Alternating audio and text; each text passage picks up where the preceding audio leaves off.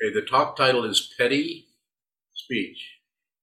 Petty is comes from the French word, I feel, or I think, doesn't it? Petit or petit. It's like there's so many ways that this can be looked at. This is something you can be petty or mean or impolite or disrespectful by using speech. I just wanted to address that a little bit because it seems that quite often we do that. Maybe we may not say it in our, to someone or something, but we might come to a conclusion about someone that may have some relative truth to it in terms of what they're doing, how they're acting, but to come in and label that kind of clamps down on it. Like to say, I can't remember what was the one word, the man that you said many nice things about, and then you, Doofus. Yeah. So it goes on. You won't mind me saying this. I don't really care if you do mind. But anyway, so it goes on. Who is a senior monk here, and I pick on quite regularly. I'm sure you've noticed, and that's because why do I do that? Because I love you. Yeah. So she tends to occasionally. I wouldn't say it's not once a day or anything like that. Good response. So just to use that situation, Kozan was talking about something in a very favorable, with many words about a nice person and all of the nice things. And then at the end of the thing, instead of just leaving it at that, she said, he's kind of a doofus. Do you guys know what a doofus is? So doesn't doofus seem somewhat kind of demeaning? Or when you say doofus, what really good words, kind words, respectful words could you use to maybe address that, what came out as doofus? What? You don't have anything? Well, I could ask questions about it. Go ahead. Well, I mean, so he kind of acts like a doofus sometimes, but he's really nice. And yeah, no, listen, so nice. You pointed that out and realized that wasn't necessarily. I did. You talked about how just speech will condition or influence your reference point, how you see things without even realizing. Without even knowing that you're actually preventing yourself from seeing what's in front of you, which is your Buddha nature. You might be way down the side of the mountain, but it still is going to, it's a long journey. It's a long, difficult area. So start now. Clean that up. When I say clean it up, look at how cluttered it is. You don't have to do away with that if you just see that there's kind of an impulse to comment in a negative way about something. That, the other one is that we talked about was bobblehead.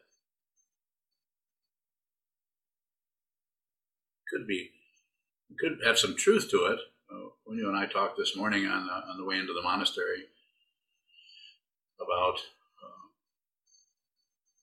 I think it was in one of the book studies or something, and Unyo really likes people and wants people to really like her. Is that true? Aren't you, Unyo? Yeah. I get your name mixed up. So she would, in the book study, anytime anybody would make any statement about anything, she'd go,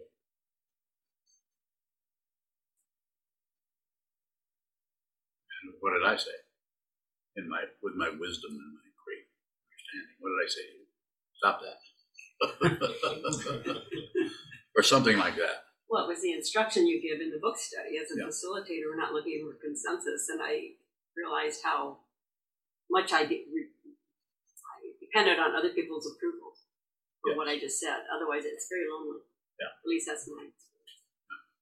Another kind of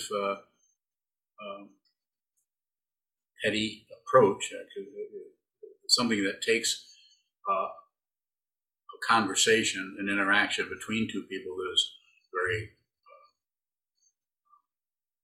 respectful, where the primary idea there is to not only respect one another, but to actually communicate what's happening from here and get that to you so that you can, in such a way that it's very clear. And so it's always mutual. Conversation is never about me talking to you and you listening, or you talking to me and me listening. Although that is an important aspect of it. One of the ways, and there are many, and we can do some questions around this, which I would very much like to respond to. The last one I'll say, point out is, and I do this occasionally. Some people are very much, anytime you say anything, they'll say right. That's R-I-G-H-T, R-A-G-H-T, R-A-G-H-T, right, or right. Just right, one right is not a good idea to do that when it comes to petty mind, petty speech. Petty mind is something that the Vidyadhara Trungpa Rinpoche would use that to talk about our smallness, lack of openness, wanting to contain something so we have a sense of possession, or at least some kind of relative safety for the ego. So when you say right, you actually are preventing yourself, not only the person you're responding to with right. You're actually, it's as if you're saying, I'm going to agree with that, but that's it. I'll just agree with that. Right. So it's not, if you do that, you have not really heard what was being said to you. How do you know if you've heard what is being said to you? You shut up and you listen. And you don't just listen up to the point where it's time to say right, because you have something to say.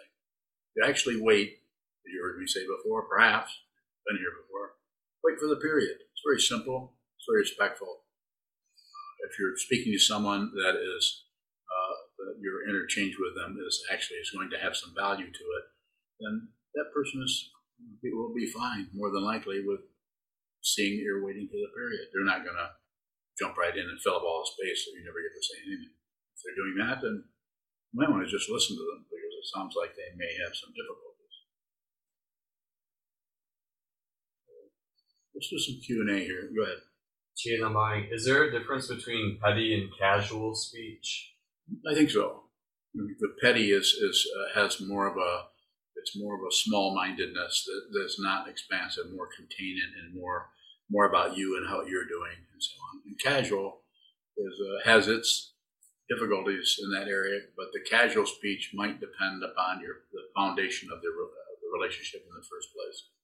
Talking to one's spouse or something could be very casual in that way. And in that area, those kinds of things like doofus or bobblehead or any of those things might even show up and might not be all that problematic, because you're in a relationship with someone that you're so intimate with that all of the other areas have been covered, and so there's a little bit of humor in that area. So it's not always true, as Suzuki Roshi said.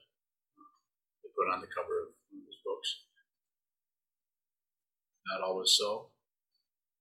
There isn't anything that's always the case. If it is, then you don't see it. She's unbowing. When I'm talking maybe with Senchu or one of the close Dharma brothers or sisters, they can be casual just because the guard kind of comes down. When we're talking with the teacher, what kind of attention should be paid when we're having any type of conversation with the teacher? Just watch the form. This doesn't mean you can't be casual or joke or something. Just observe the form. The teacher, not just this teacher, but any person who's a true teacher, who teaches out of what they see, what they're receiving, not what they know. True teacher might know a tremendous amount, but receiving comes first before any kind of production in the form of teaching. So the teacher is not missing much. If they're a true teacher, probably not missing anything. I mean, they're missing what color that side of the building is painted. And I'm saying it's some kind of silly idea of panoramic awareness that sees everything, but that awareness is not filled up with anything, so it's always on receive. Go ahead. The way that we communicate is really conditioned, it seems. So if we're not paying attention, just stuff comes out. And I'm wondering how to work with tightening up language You're doing it. Just by being able to ask me that question, it tells me you're looking at that. You say stuff just comes out. That's how it's done. How do you can't do it in the place. You can't decide on the, when you're 300 feet above the ground that you shouldn't have jumped from that plane. Just be aware that you're about to smash into the ground. Just be where you're at rather than some kind of idea about where you're at. So I follow you, what you're saying. And how do you do that? How do you train that? Face the wall. Sit down, hold still, be very still, and watch the way your personal body-mind complex, the way your mind stream actually comes out of. Who knows where this comes from? Who knows? Shazher Dao. Who knows? I think I got that right. Do I get a thumbs up from Joyce? No. Kind of. So who knows? I mean, who knows? We don't know the source. The whole idea of source, that's egos, because it sees this, goes from there to there, and then it says, oh, source. The source of this, the source of that. The source. Fundamentally, that's a relative word. There is no fundamental source. Well, the ego mind, the self-centered mind, just can't stand not knowing why things, where things, what's really valuable, what we really should be doing. I can tell you. Find out who you are. It's all about identity, fundamentally. But Trungpa Rinpoche had his students practicing elocution. Yeah. And occasionally you might point out how I'm enunciating or even pronouncing. Like instead of saying probably, you say probably. Or the one that stands out is when I would say realtor. Yeah, instead of realtor. I think there was, maybe I'd say it right now, but there was an extra syllable maybe, or an extra vowel. Yeah.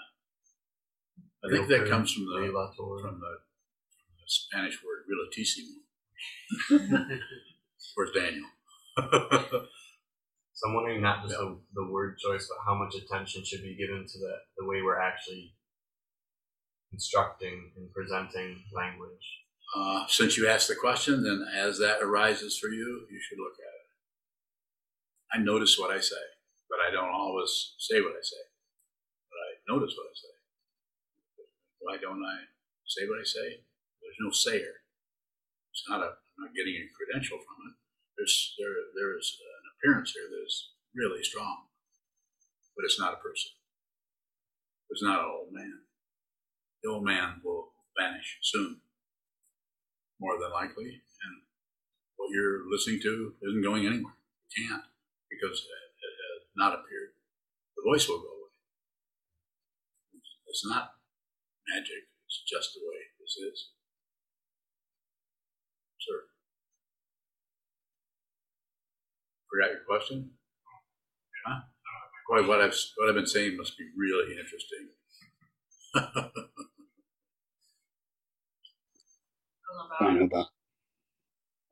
ahead. You said that something like this body will go away, but who is here isn't going anywhere. How do we continue to receive your teachings when you're not embodied as a person? I'm just in the other room. You notice if I go in the other room and then you go in there and I'm not there, and then you go in the other room and I'm not there either. Where am I? Am I in the Hojo? Am I in the White Tar room? Am I in any? Where am I? Everybody carries everybody around with them. Even when somebody passes away, you'll notice they really don't go anywhere. They do because you can't find them and squeeze them or hug them or shake your finger at them. But they don't go anywhere.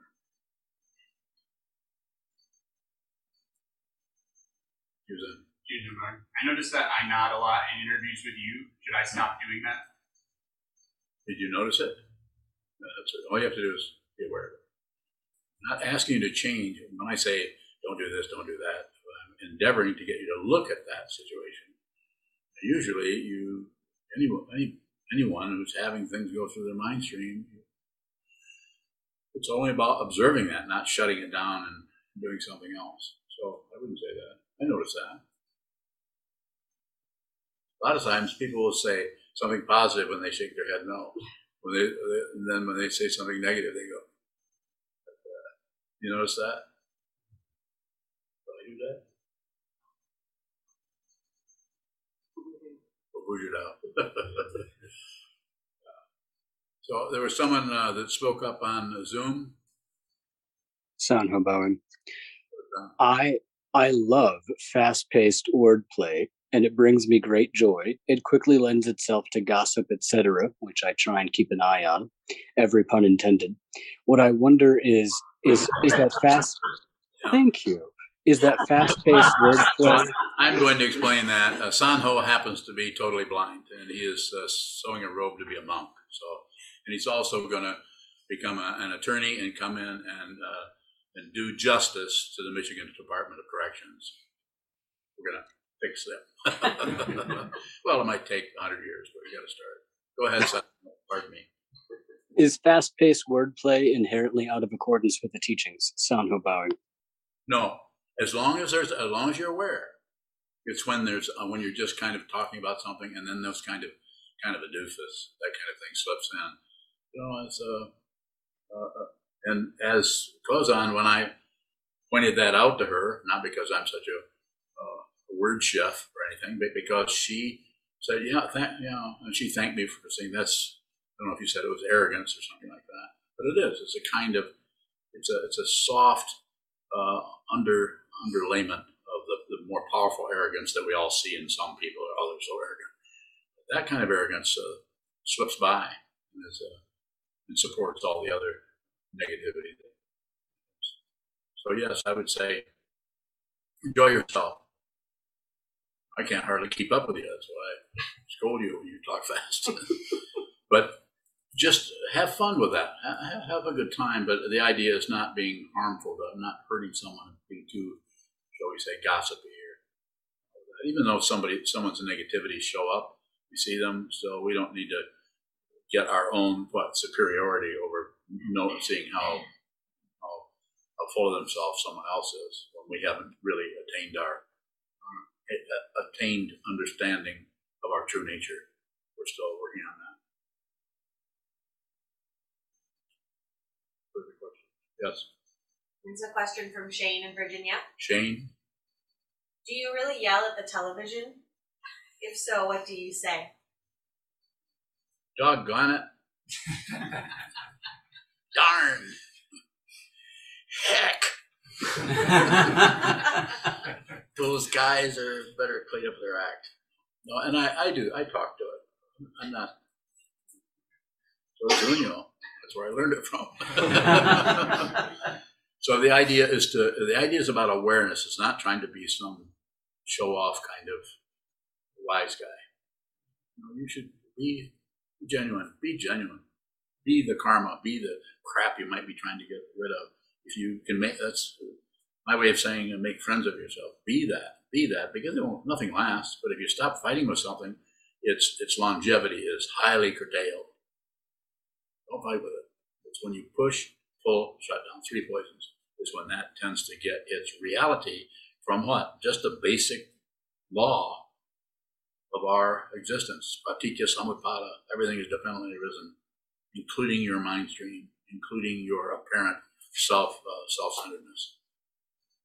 Realization just means that there is no one. It doesn't mean there isn't something there. It's an incredibly powerful wisdom mind.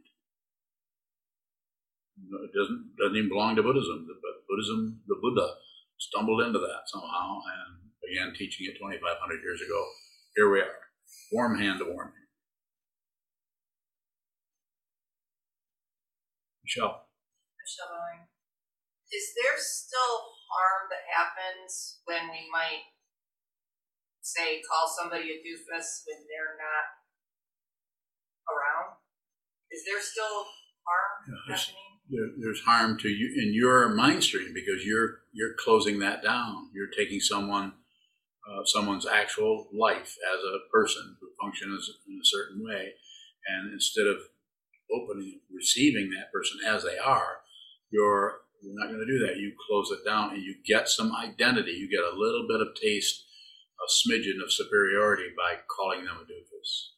It's not much, but it's enough to close up one more opening that could lead you to liberation. Follow me? Where am I going?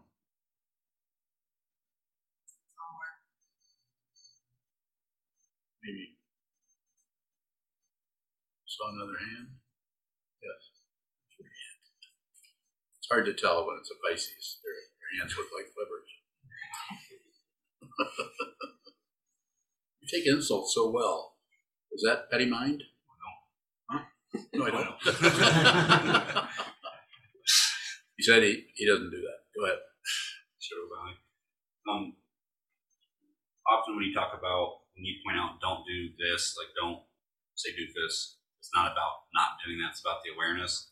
It seems like we can kind of use that as a credential, like, well, I was aware that I said do this. Is there a awareness about that that's not conclusive? I think there is, and I think yes, and I would say there definitely is. And this begins to come upon one, you could say, as you train your mind to not push, not pull, and not shut down, then that open dimension, that area where the ego gets frightened, kind of an agoraphobia about too much space. Quite often, that's what's happening when we make a remark like that. It's just too open. We have to lock down on it a little bit with the doofus. Shadow bowing. Is it helpful to tighten down and try not to do those things to get an idea of that? A little bit. And there I would say, to respond to the question more broadly, I would say it's going to be a little bit different with each person. Some people may need to stop that, shut that down altogether, and another person may need to work with it more.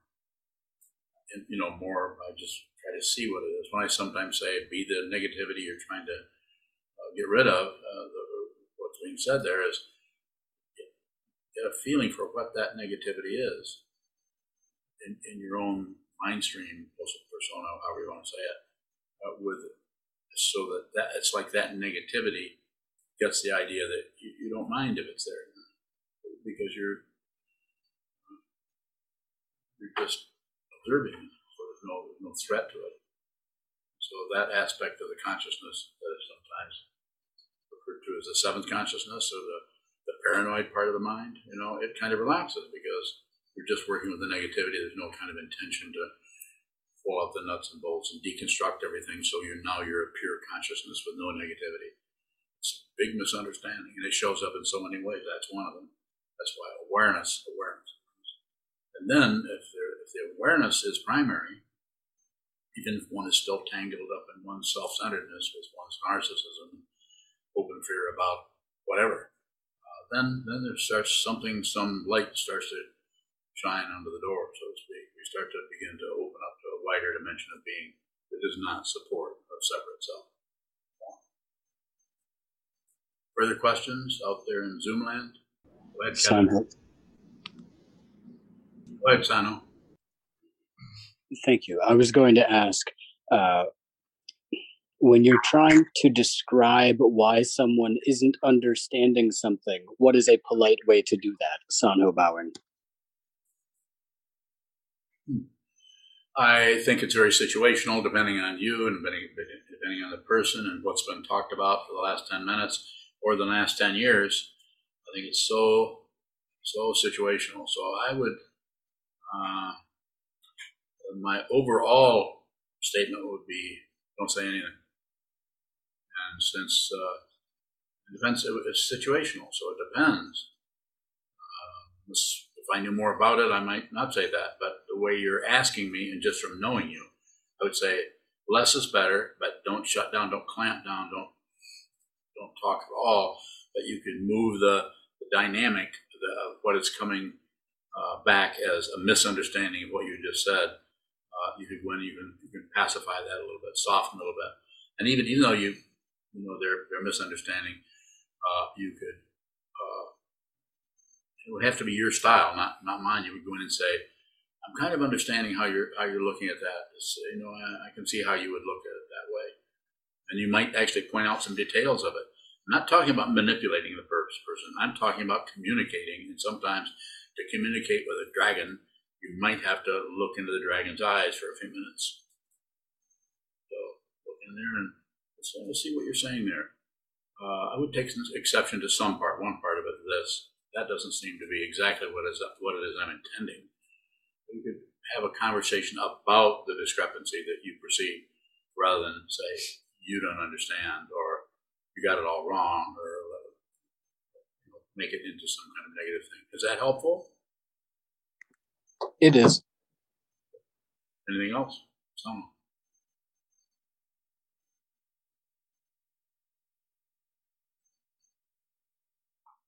Kevin Bowing. Kevin.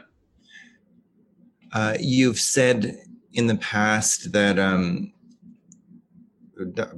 paraphrasing, but that when we come to you with personal information, that we shouldn't expect confidentiality.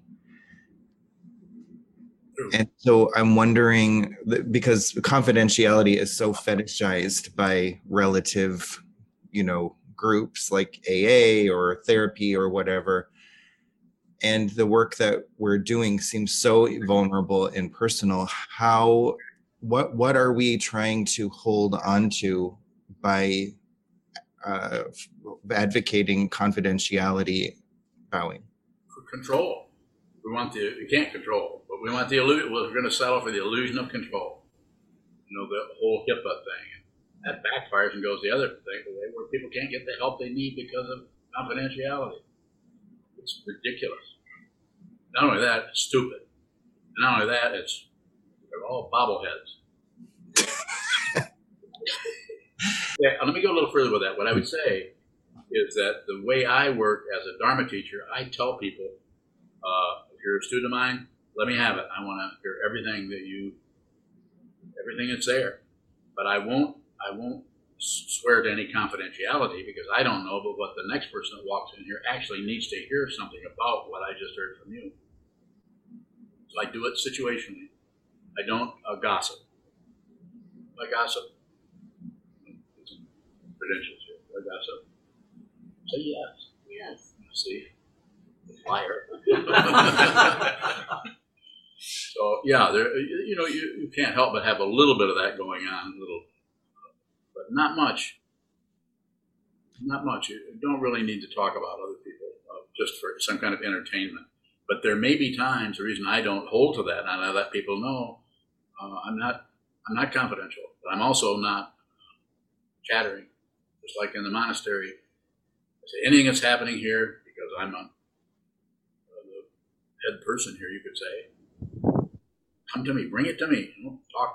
Chatter back and forth about what she said or they did or whatever. Come here, and then we'll look at it, see if it's something we can work with. Maybe those two people need to get together and talk a little bit and stress what I say: communication, cooperation, collaboration, CCC. So communicate. In other words, see. Kevin Bowing. So then, this is hypothetical, but how might a student work with feeling humiliated or exposed if they find out another student has heard about some intimate detail? Bowing. I'll tell you, I'll be very blunt about it. If they're both students of mine, that's too bad. Bring it to me. Bring it to me. You have the Buddha, the Dharma, and the Sangha. I am obviously not the Buddha, but I'm a living being, as are you.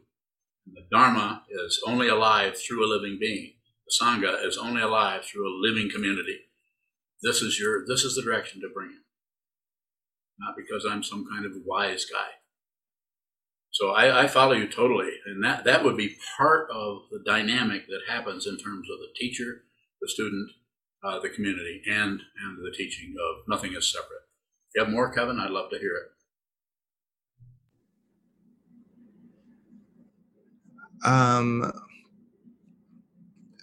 That makes sense to me. I'm just reminded of when I think the first time I came to Sokukoji, there was a female student who was gossiping to me about feeling gossiped about by the group. And I remember feeling kind of on edge and wanting to be very protective of what I divulged about myself. And that since has subsided, but I guess I how do we maintain? Is there any way to kind of carry that attitude of openness into relative circumstances or bowing? I think it takes time, and I think the teaching person is where that comes from.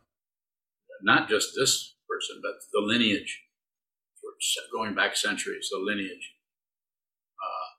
I think it takes time, and as long as one is not clear about one's fundamental identity, they may get hooked on the whole gossipy, talking about this or talking about that, or get their feelings hurt about this or that. So I would say, if in our situation here, I tell everyone who lives here, a dozen or so people, if you run into anything like that, come and see me. We'll talk about it. We'll try to communicate about it rather than just make it, she said this about me, and I think they're gossiping, and everyone's talking about me behind my back. And so we run into that. It's painful. It's terribly painful to think that your Dharma brothers and sisters are gossiping about you and trying to destroy you or defame you or criticize your relationships or any of that. We have to be forthcoming. That doesn't mean you come out and start sharing everything you do. It doesn't mean that you go the other way and start to just say everything. It should always be situational, and one of the situations in the situational is how clear you are about what is occurring in your mind stream and in your life stream. If they look like two different things, then the circularity will continue. Further, Kevin? Yeah, yes, this is adjacent, but I remember working, when I worked at Shambhala, there would be the Gates of Speech poster in our office. And like, basically it was like, is what you have to say true?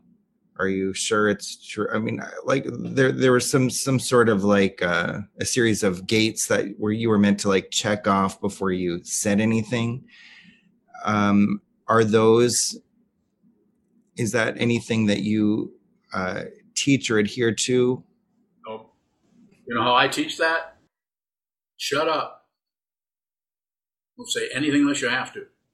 And then if you're working out of that, and if you're training your mind, if you're looking at the wall, if you have a relationship with the Buddha, the Dharma, and the Sangha, then what comes out of the situation. Because if you try to adhere to structures like that, albeit very accurate in a lot of situations, that might be the very best thing to do.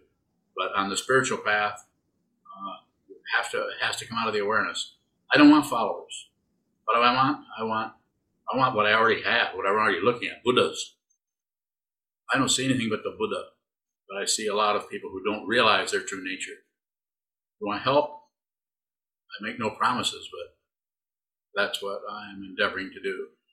So that other situation falls more in line with Trungpa Rinpoche's idea of creating an enlightened society. He use lots of structures. Very, very valuable thing to do. We have students everywhere that were affected, and not only affected by him, but were fundamentally helped. You might have even had a few that attained awakening. I don't know.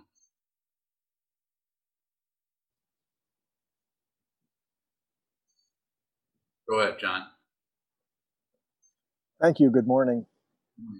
Following up a bit on Kevin's question, would you say that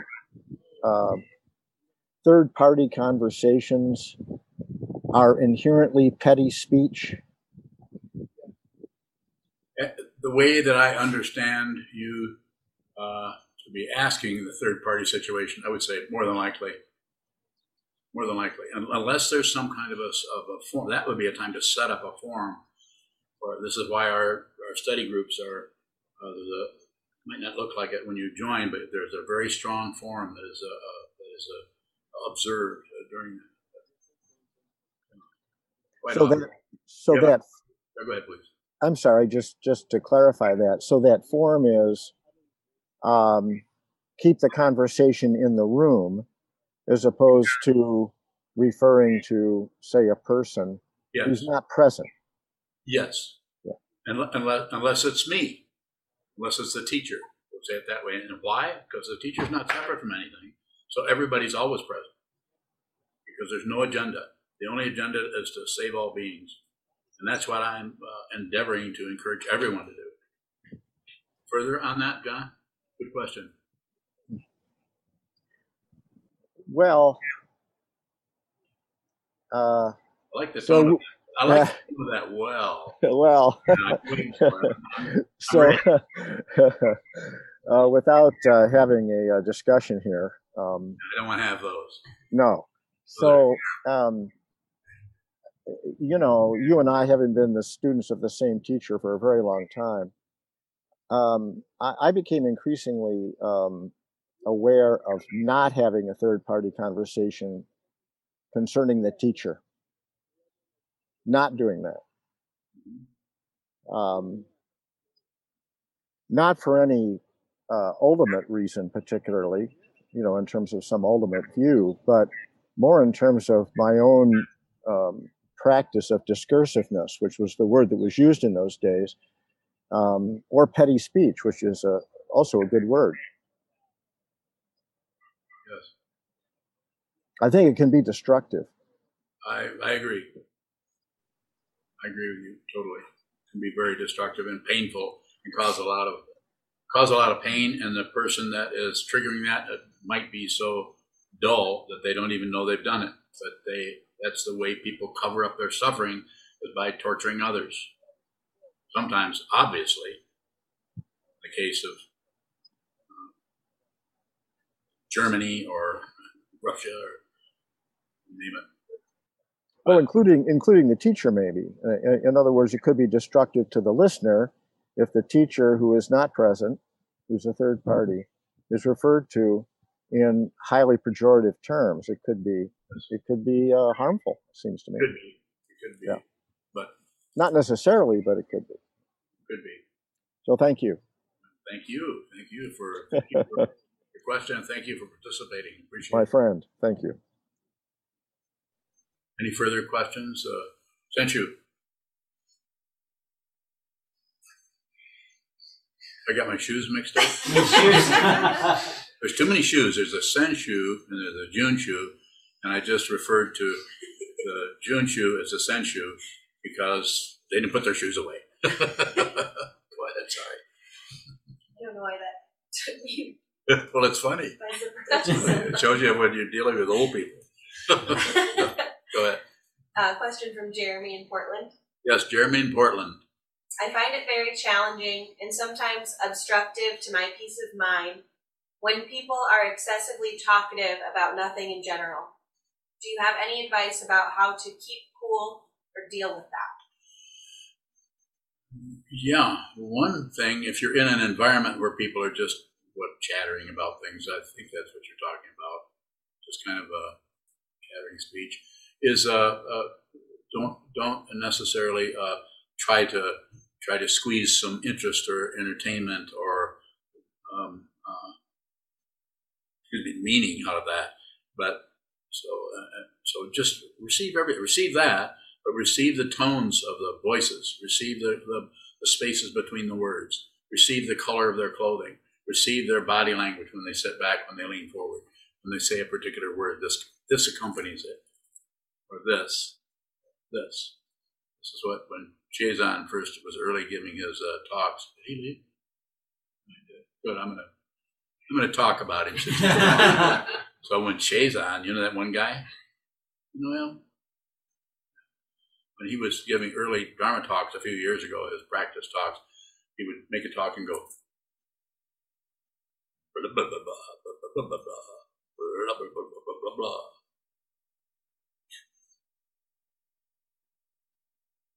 Yeah, that's petty.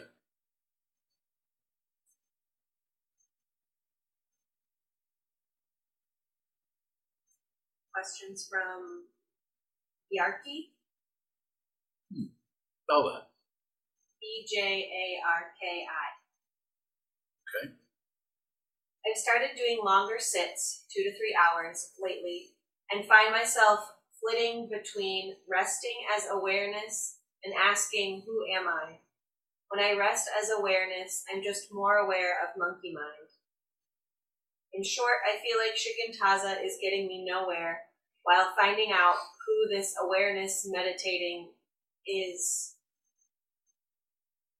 While finding out who this awareness meditating is self-inquiry style feels like a potential opening, and I'm torn between them. Any advice?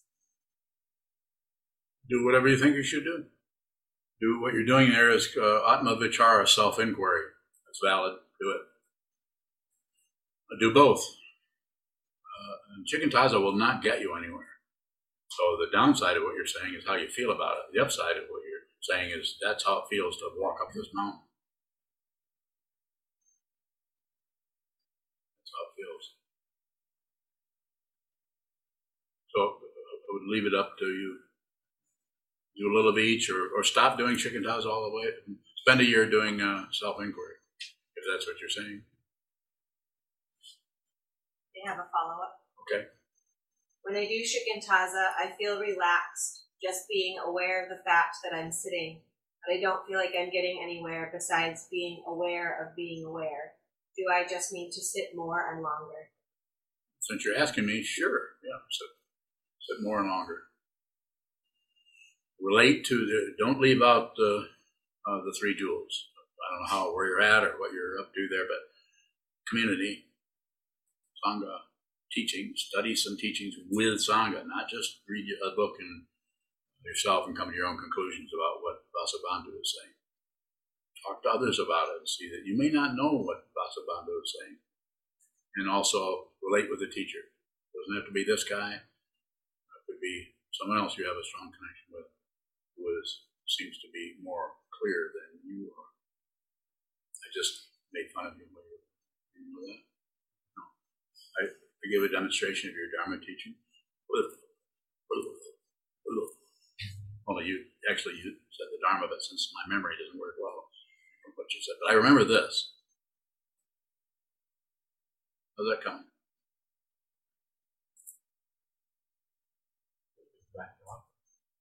I would say so. I think that's very correct. Further questions? Yu Hong Baoying. Young, go ahead. Is there a difference between transparency and honesty? Baoying. So transparency has kind of a visual, we see something and it's there, but we see through it. So I don't need to explain it to you, But honesty resonates with that, is similar. So it has a similar kind of feeling to it.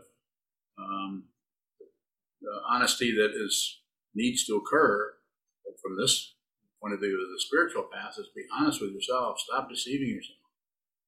Just when I say stop deceiving yourself, you might have to look at that self-deception and see that it's still happening. It still feels icky. It still feels, makes us feel kind of a little bit ashamed of ourselves because we're so full of some kind of spinning around that seems to be harmful to ourselves. We notice our petty mind is showing up and going away and we think we've gotten rid of it. You will not get rid of petty mind. You don't have to. Just be aware of it. And it'll find its own place in the universe. Dependent origination. There's no self in the skandhas. There's no self anywhere. This is an incredible illusion. There's a person sitting here talking to a couple dozen other people. This is an illusion. Who's talking about this? Not many. And not in many places. And some pretend to do that, but don't actually do it because they're promoting something. Because they have an agenda. The only agenda here is, listening to this, is to save all beings. How do you do that? How do you save yourself from the complete cyclic movement of insanity, craziness, passion, aggression, ignorance, warfare, peace fair, warfare, peace fair, life and death, life and death, life and death. Find out. Realize your true nature. See if you have a connection here, which you may or may not. I'll help you. Yu Hong Baoying. Go ahead, please. Yu Hong Baoying. If you always say that less is better, if I need to produce, how I can be aware of my transparency not really falling into the petty speech. Just that you can ask that question, that you tell me you're sorting that out and looking at it, and you're actually doing that. All I can say is continue to look at that, continue to not, insofar as you can, don't conclude anything, even that I'm confused or even that I can't figure this out. Keep the situation, the primary production that's coming out of your mind stream or out of your life stream or out of your family or out of the teacher, and just receive that, just receive it. And notice over time that the so-called self of Yuhong is not solid. There's some, it tends to feel pretty good and then not feel so good, feel pretty good and then and it's dependent. And the feelings that come and go are not the issue from the point of view of the spiritual path. From the mundane path, they are. Take medication so you won't feel depressed. Take something else so you'll feel, have a mood stabilizer. I'm not against it. That might be the only option you have. Some people are not ready to do what we're doing here as meditators. Not ready. This is hard to do, and you can't just tell someone to meditate. You can't even suggest it to people. They almost have to come to you and say, "What are you doing? What are you doing?" Meditating. How do I do that? So what I'm saying, going back to your question, I would say you're observing what you need to observe. Just watch the movement there. Don't interfere. Don't meddle with your mind and try to reshape something. If you're talking to me. Now, if you're talking to reading Atisha's 7 Points of Mind Training, there's lots of different ways of doing that are more not conditional. Not against those. But I would say, from hearing from you and responding to you, I say all you have to do is keep going. Because you've got it. What have you got? Not much. It's not going to be a credential. You're not going to feel good necessarily, but just continue to do that. Don't give up. Find out who you are. You already know in a sense, but it's covered up by fear, covered up by pain, covered up by, I'm so deceiving myself, or how can I be more genuine, more honest? Just look at it. Just continue to look at it. If you need to, dedicate yourself to others. Say the Bodhisattva vows everywhere. It's been all over in the Mahayana tradition for a long time. I vow to be with all things. I vow to save all beings. Take refuge in the Buddha, the Dharma, and the Sangha. I vow to be with all things. And do it as a structure, as a ritual. It doesn't have to be chanting sutras for half an hour every morning. But just some way of bring your attention back to your original intention to realize your true nature.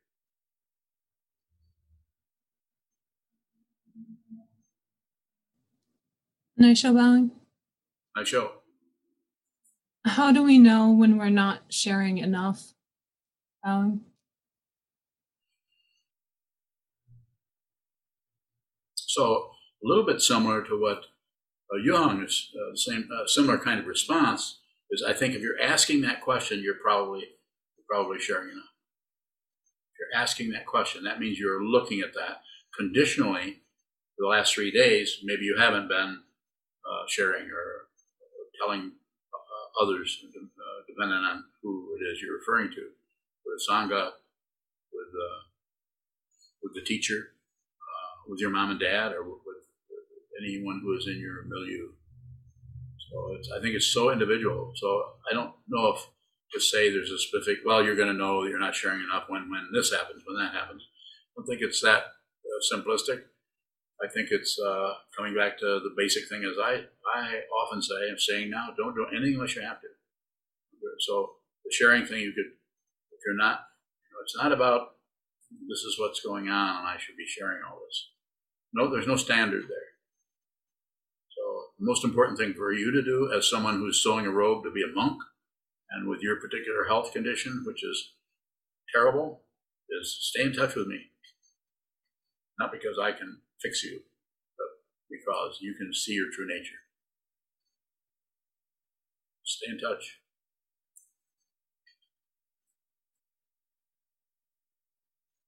Here's a follow-up from Jeremy in Portland. Go ahead. His first question was about how challenging it is to listen to people excessively talking about nothing. And his follow-up says, so are you saying to show more interest, almost study the chatterbox? Not study. I wouldn't make it a project. But if you're in a situation that you can't step out of and go to some other more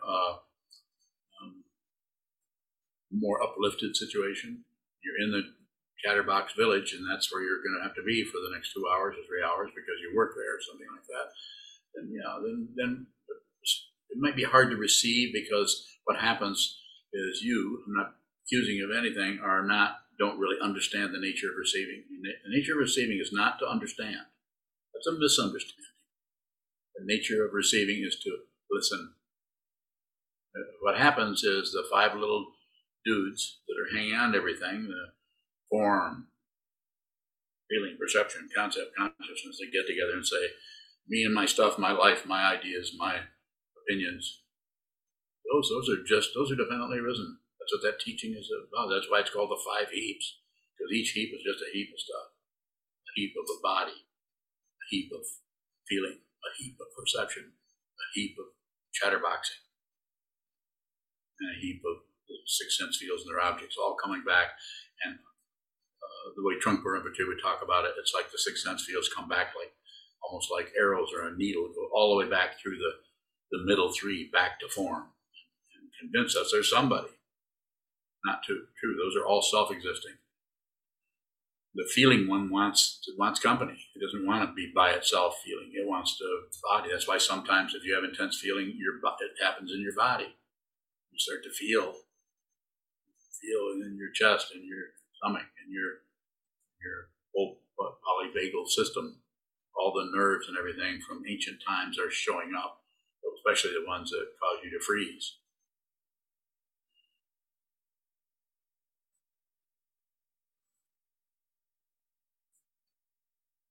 A question from Adriana in Kalamazoo. Adriana. If I notice that I am dissatisfied with a relationship, is it enough just to notice the dissatisfaction? Well, it might start there. You might want to get out of it. Why stay there if it's, unless there's some kind of dynamic there that I don't, is not showing forth, but could just get out of there. And you could also, kind of either or somewhat, but stay there. There's so many, it's so situational. What would you could look at the whole thing and just determine whether you need to stay there longer or whether you go another direction. I think the most important thing for you, Adriana, that I would say is train your mind. Spend a lot of time in the cushion. I'm not talking about an hour a day. It's got to be more than that. Not 2 hours a day or 3 hours a day, but try to find some. That's why we came up with the idea of block sitting, or to get everybody into a retreat. But we can say, well, sit there for 4 hours, especially with Zoom on Thursday morning and Thursday afternoon. In Eastern Standard Time, you can find people anywhere from 1 or 2 up to quite a few more, all sitting in real time, facing the wall. Sangha. Very important. Just to see someone else doing something that you know is hard to do. And here's someone else, it's hard for them to do that too, but they're doing it because of their dedication, my way of saying it, to seeing the truth. That was where I started at when I was very young. I want to know what is true. I started out with my grandmother, who was a born-again Christian. I put her on the spot. What's it like in heaven? She told me. I'm not going to tell you guys. She told me. That would be gossiping. Wulong Bowing. Wulong. In talking earlier about confidentiality, I was wondering the difference between confidentiality and anonymity. And I'm wondering what does anonymity that is not protecting look like? We'll say a little bit. Let's use your intellect to do this rather than mine. So, for example, there's anonymity that protects your fear of being revealed. And then there's anonymity that, for example, a poem that is offered without a name, without a thumbprint attached to it. So I'm wondering what defines the protection versus complete openness and non-protecting. Bowing. Well, I'll give you an example. If you write a poem, you or anyone, you write a poem, don't sign it anonymous. Never. I can tell you that. That would be, and I'm not saying situationally, there might come a time when because of this, and this, I want to just not say this because the situation would stop it. But generally speaking, always say who you are. Even if you just received a Dharma name, I encourage people to use Dharma names. I think they're very, very helpful. If you're working with a mistaken identity, let's start by changing your name so that the name you were given at birth, which reaffirms every time you hear it, reaffirms who you are relative to your mother, your father, your society, and everything. Not wrong, but having a different name will help you. Some people a little bit, some people a tremendous amount. Some people, I have one student who's actually legally changed his name to his Dharma name. You never know what his original name is. Wulong Bowing, in the case of, for example, making a donation anonymously, is there some ego tracing in signing anonymous there? Yes, of course. There's going to be, how big do you make the A in anonymous? Anonymous. So I'm saying it's showing up everywhere. I'm being a little silly, but I'm saying it's everywhere. You can't, someone is like Suzuki Roshi said, if someone is watching you, you can hide from them. But if no one is watching you, you can't hide from yourself. So that's why sitting meditation is so powerful. You're not going to hide from yourself. You're not going to hide from yourself. You're not going to hide anymore. You're going to see what this is yourself. You're going to do it. And so I say there, again, it's situational. Sometimes you might not want to, just because of the situation, it might be just better to do it situationally. Donate something, not say who it's from. That when I say situational, that's a really strong one because don't do anything unless you have to. So, but you could say, well, if I don't have to sign my name, I don't have to do that, then I won't. It might be a misunderstanding of what I'm saying. Sign your name, but say who it is. Wulong Bowing, I'm curious now hearing you talk about anonymous, but when I read something that is signed anonymous, that we don't know the origin, it's different than when I know the author or the source of it. I'm not sure what that means, but it's it's received differently. I think it is. Everything's definitely risen, so everything is affecting everything else, including all of your preconceptions and presumptions about everything, about the anonymity of anybody. Shakespeare is kind of anonymous in a way because they're not absolutely positive, except in the opinion of some people, of who that person really was as far as their real name, who they really were. Lots of that is unstable as far as the pinning it down. Thank you. Certainly. Good question. Jason Bowing. Jason, go ahead.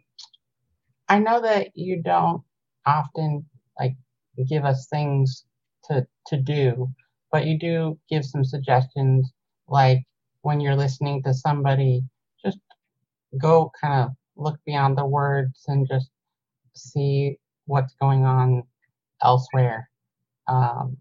How their arms move, what the color of the shirt is, etc. Or just don't do anything unless you have to.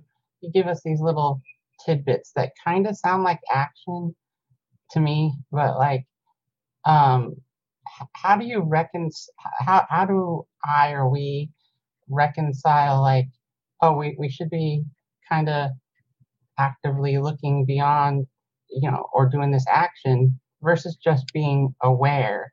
Give me a question. The reconciliation, or there's that split. So in our mind, how do we make sense of that difference between awareness and action. Bowing. Spend a lot of time facing the wall.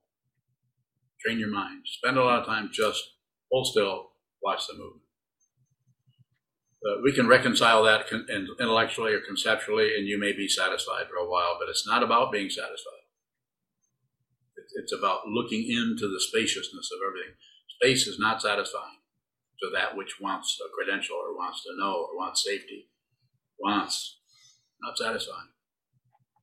But it's the truth. It's what this actually is just full of holes from the ego point of view, and full of unending vastness, which can't be measured. You're not separate from it. But don't believe me. Believe me. I'm telling you what it is because I talk out of what I see. I see it everywhere. All the time. And it's not your concept of what that experience would be like. So you can't keep taking that and saying, am I seeing vastness? I really like Sokuzan. I really want to see what Sokuzan sees. I'll tell you how to see what Sokuzan sees. See Sokuzan. Jason Bowing. So when I hit that point where I'm kind of aware that, like, oh, should I be being aware or should I be doing this thing? What is that? What is that I'm meeting up against? Jason Bowing. It's just a position. You just tend to take positions. You know, you're a highly intelligent man, without a doubt. As you know, you hear me say, I'm not complimenting. I'm just describing interacting with you.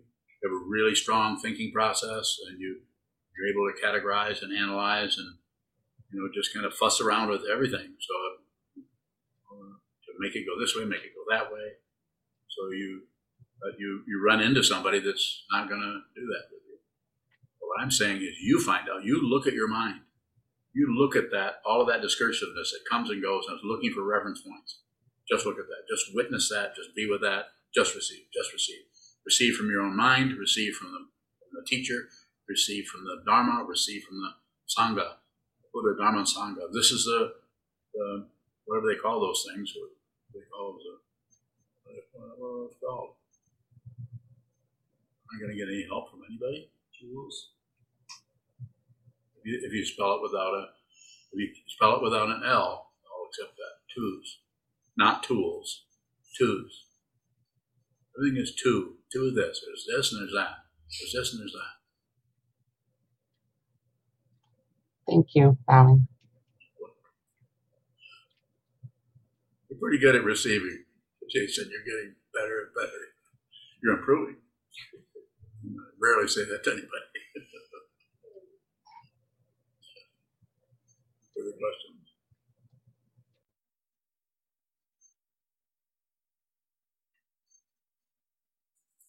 Very well. Thank you for your participation, for joining us, and for your questions and your receiving. We have an online Sangha. Works pretty good.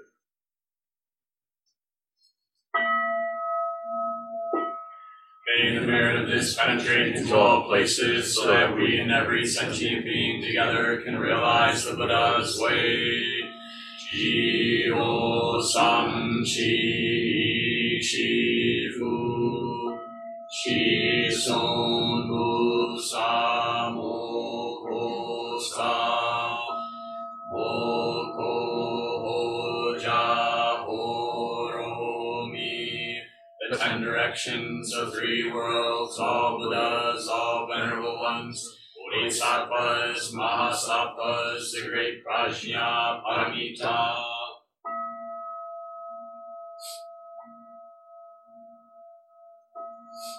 O Buddhas and Bodhisattvas of the 10 directions and the 3 times, please hear us. Please come down out of the light and protect Sokukoji Buddhist Temple Monastery, our Sangha, families, friends, and visitors. Heal everyone who is unhappy, sick, or suffering, and fill them. If you value the teachings of Sokuzan, and you would like to support his teaching work and the functions of Sokukoji Buddhist Temple Monastery, which also supports monk and practice residents, please consider giving a donation by visiting our website at sokukoji.org.